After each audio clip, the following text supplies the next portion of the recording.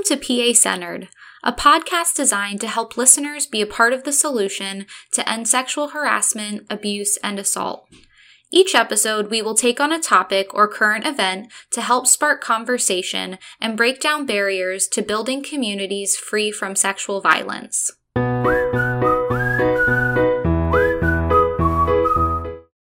Hi, I'm Jackie Strom. I use she and her pronouns, and I am the Prevention and Resource Coordinator at the Pennsylvania Coalition Against Rape. I'll be your host today as we're joined by Gina from Consent Culture Initiative to learn about how they empower folks to create cultures of consent, respect, and accountability. Gina McGrath is the CEO and founder of Consent Culture Initiative. They are an event producer, survivor, and flow arts educator turned consent culture propagator, advocate, and philosopher. Gina has been working to create safer spaces for over a decade, but has been focused on creating cultures of consent all over the country and world through grassroots and social media reach. They do this by assisting communities to become safer, braver spaces for survivors of sexual violence, with a special focus on preventing harm through community action via education, consultation, and harm doer support.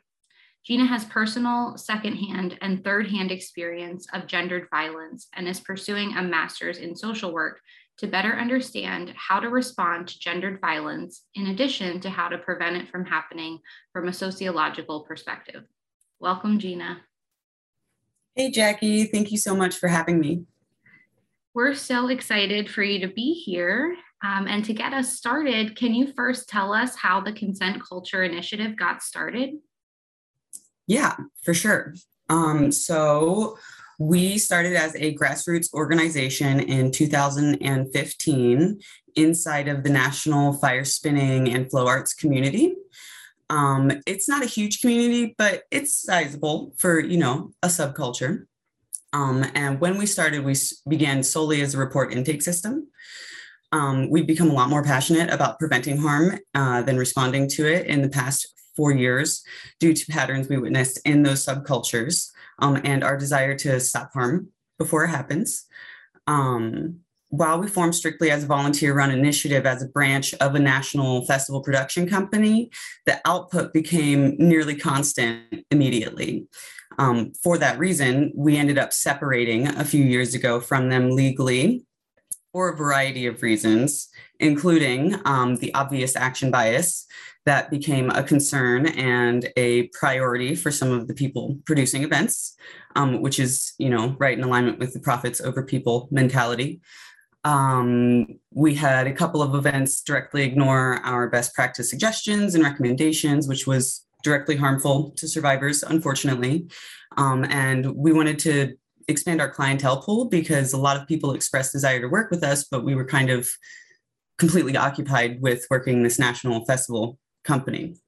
And then, the largest point is the tremendous impact this work has on the people doing it compared with the lack of compensation we were receiving. To take care of ourselves, we need to be compensated. This work is costly, both emotionally and physically, especially when we're traveling. And we needed to make sure that we can create this as sustainable for everybody. Another aspect to our creation is what happened to me the year that we formed. Trigger warning, everyone. So this festival production company that we formed for is a company that I've been working with for about a decade, being a workshop coordinator, a general manager. I've filled many volunteer organizational positions in that. So I was deeply ingrained in that community, knew a lot of people by name due to the roles that I held. And the last time that I was raped, I was working as a safety manager for a fire performance production company at a 30,000 person festival. And the person who assaulted me was someone who is inside of the flow arts community, peripherally connected with that community that was there and directly connected with the larger fire spinning community in the country. They leveraged a series of power dynamics in the process of lulling me into a sense of safety. Including but not limited to referent, expert, and connection power, which we could go into if you would like to. But, essentially, That means that this person leveraged their community membership and knowledge, as well as their skill caliber and shared interests to create a sense of safety, which resulted in me being in a private space with them. And as a person who's neurodivergent, I sometimes miss these more subtle cues that people are laying down that, some people might pick up, but I missed that and it resulted in my assault. And unfortunately, when I went to the majority shareholder of that production company, I found out that there was no way to report this assault. And I later found out that this person has numerous criminal convictions of gendered violence and physical assault. He's hospitalized numerous people. So it felt very urgent to me to ensure that this person is not allowed access to our community, which is full of survivors. The imagery of like the phoenix rising from the ashes and the empowerment you feel when you're capable of wielding such a dangerous and powerful element is really healing for survivors. So it's basically sitting ducks for a person like that, which is why I created Consent Culture Initiative to facilitate a report intake system that was more separated from the organization. And I was very much encouraged by that person, which is fantastic because they, again, were the majority shareholder of that production company, which meant that I had support from the top. I cannot overstate how important it is that people from the top support survivors doing this work and not just support, but encourage them. For so many reasons. Obviously the first is that we've been there, so we intrinsically know how these things should be handled and how not to cause harm. And I'm not saying that we're perfect. Survivors are not perfect, and we need to remove that thought from our heads, but we can do our best. And oftentimes our best is better than someone who has been taught how to respond to this. Another reason is because there are a lot of financial, social, racial, and political barriers to gaining education that can equip non-survivors to handle these kinds of things. Like to be educated on something like that takes a lot of school, and not everybody who should be doing this work has access to it. Also, we're invested in this work and sensitive to the changing landscape and nuances that exist inside of it. And my favorite, and the one that I really lean into is, by doing this work, we help remove this stereotype that survivors are weak, helpless people who are just waiting to be predated upon, because that's not true in any way. Every survivor I have met is like the strongest person I've ever known. Gina, thank you so much for sharing your story with all of us. And I think it really demonstrates why the work that you're doing is even more important to you, and shows that survivors really do have a place in this movement to make sure that we're creating those spaces that are necessary and as safe as possible. Thank you. For folks who are unfamiliar, can you tell us about what kinds of services the Consent Culture Initiative offers? I certainly can. We have a series of services that have, developed over the years with various bodies of feedback and reviews and our observations inside of this community. Some of them are more along the lines of administrative sides of things. So we have policies and protocols for anyone gathering people in a space together. Because if you're gathering people in a space together, you should have a sexual violence and harassment policy and protocol in place. Creating your own consent committee, which is an in-person thing, but it requires a lot of computer work, administrative work. We also offer educational courses on empowerment, empathy, consent practice, communication, peer support, boundaries, active listening, and more. Our training bodies are targeted towards companies, management, and staff members, as well as communities and safety professionals like medical personnel, security personnel, anybody who is in charge of keeping people safe and potentially responding to sexual violence.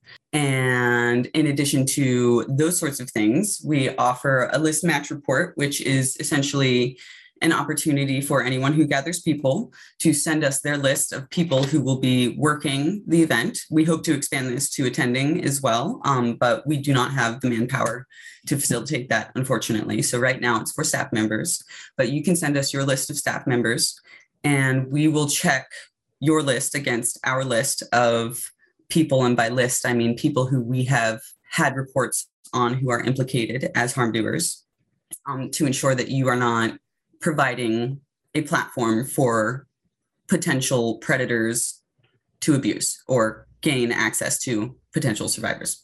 We also offer solution-oriented transformative justice process facilitation with survivors and harm doers upon their request. This is not something that we push, though it is firmly inside of our theorem and ideology. This is entirely survivor-led, so it's not something that we really promote, but are happy to facilitate. One of our favorite things to do is our forums and panel discussions, as that has been the most impactful from what we have seen as far as creating consent culture inside of a community. And what that looks like is we can do a forum or a panel, and a forum is a community-based discussion in which the attending audience also participates in the conversation. That is our favorite because everyone needs to be involved in this conversation. And we offer panel discussions, which is similar. We do take questions from the crowd, but the panel is who answers them, which is generally members of the community, experts in their field, etc. Like I said, that is one of our favorites because it has been the most impactful as far as creating consent culture. In addition to that, we offer a pillar programming service, which is CCI trained on-site roaming personnel for festivals and multi-day events to act as an intermediary for security, medical, and the sexual violence response team, which should totally be there if it's not. Absolutely. Yeah, I just feel like that should be, mentioned, because what we do is not a sexual violence response.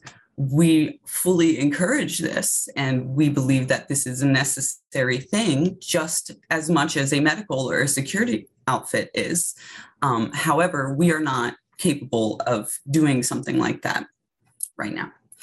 And then finally, you can wrap all of these things together to have us come to your festival, which is not something that we promote because we have our hands full and really like to remain accessible to people who are not at festivals. But if you would like for us to join you, you are welcome to reach out and we can talk about that on a case-by-case basis. Awesome. It's such a comprehensive list of services, but all of them, I can see how they can do so much good and have such a huge impact. So I'm excited that folks are learning more about the work that you're able to offer. I'm excited too. We've been working really hard and we're such a small team. Honestly, I've done most of our social media, so it's a challenge to get this information out there for sure. So I know that one of the things you're passionate about, and that is also a key factor in this work, is moving away from a carceral mindset. So could you talk more about what you mean by that? I would love to. Okay, so there are a lot of reasons why we are focused on moving away from a carceral mindset. And admittedly, this is not how we started. When we started our report intake system, we were fully replicating the trauma that occurs inside of the carceral system, 100%. I have to be honest about this. And, we have done a lot of learning and reading and introspection to understand that it is not helpful at all. And not just that, we have examples on examples on examples of people being afraid of being brought into accountability, which is honestly the top reason why we're moving away from the carceral mindset, because we have seen over and over again that people are less likely to accept accountability for the harm that they've done when there's a punitive structure in place. AKA, if they know they're going to be canceled, if they admit to hurting someone, even if it was on accident, they will deny it. And that does not support survivors. We want survivors to be validated in their experience. Another reason is because we need to come back to the humanity of engaging one another versus what's illegal. What matters is someone is hurt because of actions you committed, and we shouldn't need a law to enforce or explain that. I think we're all adults here and we know what is right and wrong. And, that is not to say that some people who are neurodivergent might not perceive right and wrong similarly. Everybody has their own perspective, but if someone is saying you hurt them, you don't get to tell them that you didn't.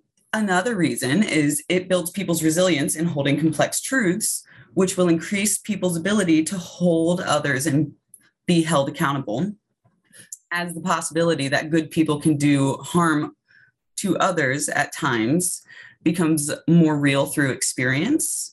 Like I said, when we first started this, we were very much punitively minded and structured, and it was through experience and feedback and witnessing this happen over and over again that it became more real and we really got the picture. And another reason is being capable of tear and repair within a community actually builds the community and strengthens the community and brings more people into the fold, which is great in my opinion. It helps you hold your friends accountable without feeling like you're betraying every survivor, which I see happen a lot with cancel culture and these kinds of things. My opinion is that hurt people and they deserve support as well. That's not to say that some people aren't able to be rehabilitated, but I believe that almost everyone is able to be rehabilitated with enough effort and support and resources. The final reason, I'm going to stand on my soapbox a little bit, cancel culture is very much acting like cops to one another and with each other. And I know that we're all not into that. So I'm here to say that supporting cancel culture is very much a social prison. And it is not a clear path to redemption, but to dehumanization and isolation. And we know through science and research that these kinds of things don't actually decrease recidivism at all. There might be some outlier circumstances, but majoritively, that's not the case.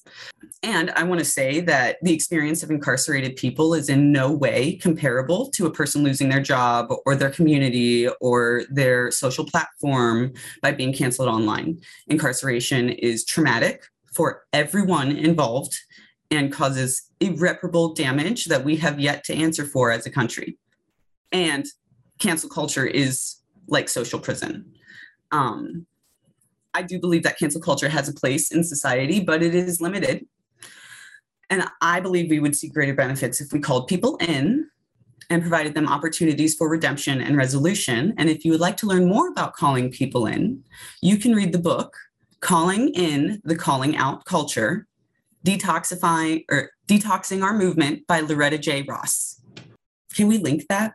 We can absolutely link that. And if folks are interested in hearing Loretta on our podcast, you can actually go back to episode 2 and take a listen. Well, that's just wonderful. I love that for us. Yeah. Awesome. So ultimately we gain nothing from viewing each other as disposable and everything in seeing each other as whole human beings with dignity who are worthy of respect and support. And if you would like to learn more about supporting harm doers, because I know that this is kind of a hot topic, you should go listen to Adrienne Marie Brown's series on supporting harm doers with accountability. You can find it on YouTube. It is amazing. I listen to it quarterly. It's just gold. That's great. Those are great resources, and we'll make sure to link to them. And I'm so glad you're bringing this up because we often, or I guess I should say more recently, we have been trying to talk about that idea that nobody is truly good or bad. It's just we need to focus on their behaviors and actions as good or bad, and give people the opportunity to take accountability, make amends, and rehabilitate themselves So I love this shift that we're talking about in our movement. And thank you for emphasizing it and bringing it to our listeners, because I don't think we've talked about it on the podcast yet. Of course. I'm super happy to talk about it. And, I feel like this shift in the work that we're doing is similar to the shift we're seeing all over the world, and particularly in America right now. People are really wanting to come back to the humanity of one another and stand for each other's dignity and safety. And, I really believe that moving away from a carceral mindset is fantastic for creating consent culture, but it's also fantastic for the workplace. It's also fantastic for your interpersonal dynamics and your personal dynamic. Like, how do you talk to yourself? And how do you expect things from? There's just so many layers that we can apply this theory to, and I encourage everybody to do so. So you previously shared with me that you're working on a new project where people can volunteer. So can you share a bit about the chapter-based system you're launching? Yeah, for sure. We're super excited about this, actually, because we believe through pondering and experiencing that in order for consent culture to really happen, we need to break it up and make it very granular and regionally based. So we are getting ready to launch a chapter-based system, which will look like you being whoever applies. You would be a trained personnel as a peer support person. You would get free and discounted access to all of our education bodies. You would be submitted into a hiring pool for CCI pillar hiring, which I will talk a little bit about later. That will include the ability to attend events and act as a safe space for attendees, and be a connection for that organization or space with Consent Culture Initiative. You would gain free peer support and active listening education, among other things.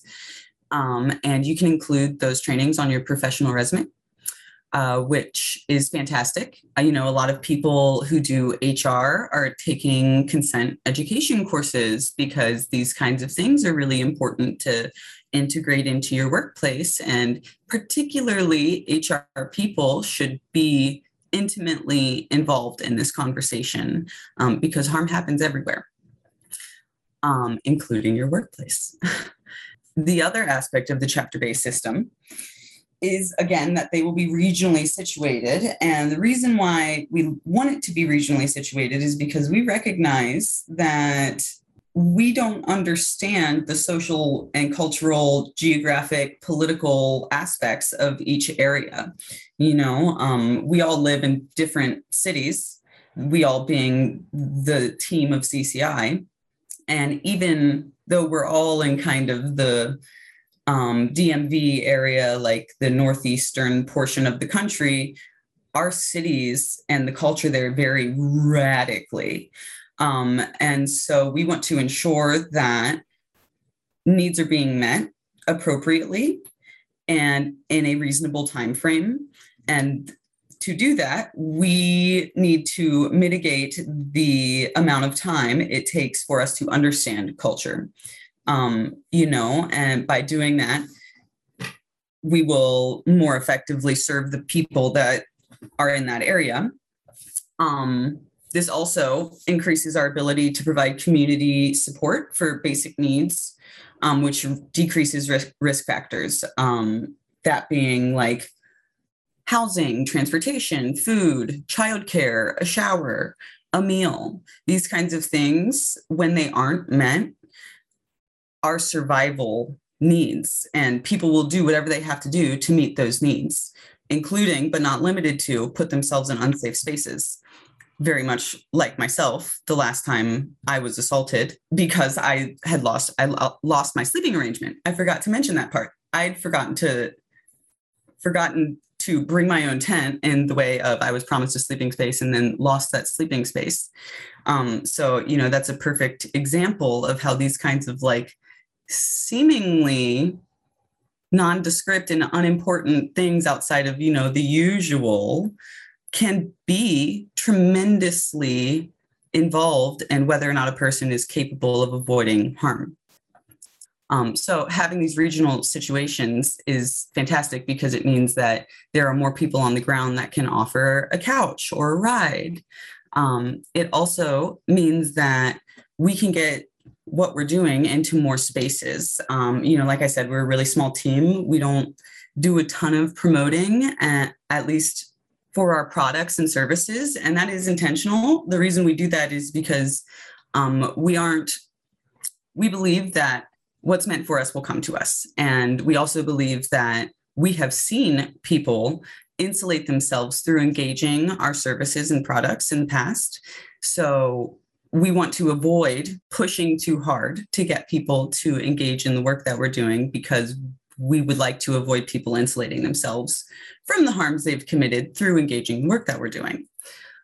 That's obviously not to say that everybody who engages the work we're doing is insulating themselves, but we have seen that before, and it is why we don't push super hard.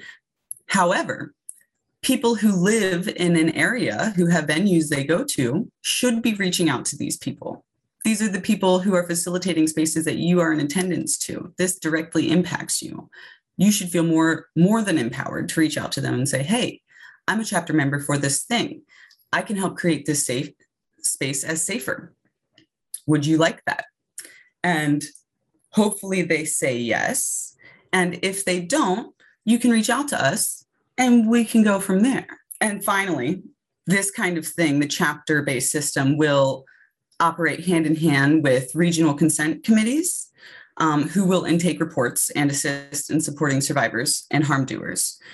So, being a chapter member is a way of being involved in doing this work and creating safer spaces without having to take the emotional labor on of directly responding to reports and supporting survivors or harm doers in this work. You act as more of like a net to bring them into our network so that they can find that safety and resource they need. That's very cool. And I love that it's bringing more people into this work who maybe aren't like typically thinking about creating a consent space, right? Like folks who are just going to these venues and who are like, I want to make sure that this is a safe place for everybody that's there, even if it's not like their full-time job. Yeah. And it's, like I said, you will receive a peer support training, which was developed by one of our founding members who is an LCSW. So it's a very legit training on how to support your peers in difficult times and how to be aware of how you are able to support people, if at all. And so if for no other reason, you should get in there so that you can gain that knowledge, because it really does help.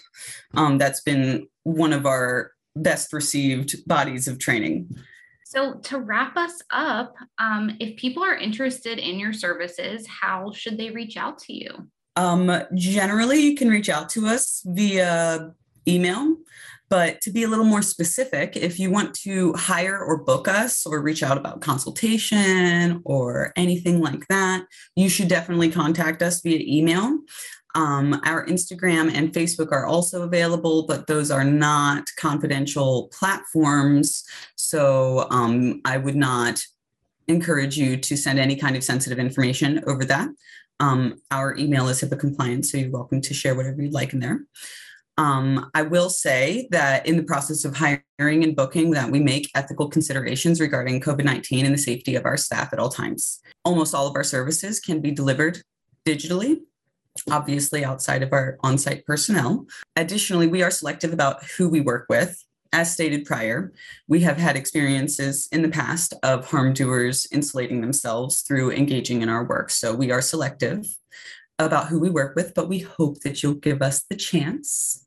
And if you would like to reach out about being a chapter member, you can actually go to our website and fill out the CAT application. CAT stands for Consent Action Team, on our website, and it's embedded. So you just go to our website and look for the Join Our Consent Team tab, and you'll find it there.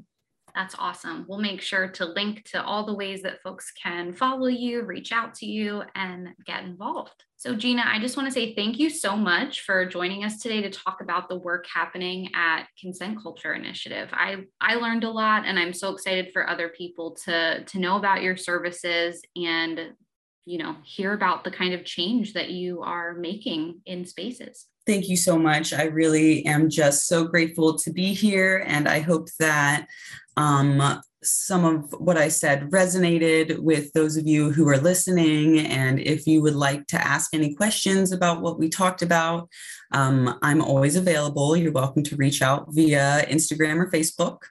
And I will get back to you as soon as possible. I love talking about this stuff. So I'm always happy to do it. Well, that's all the time we have today, but thank you everyone for listening to this episode of PA Centered. You can learn more at consentcultureinitiative.com.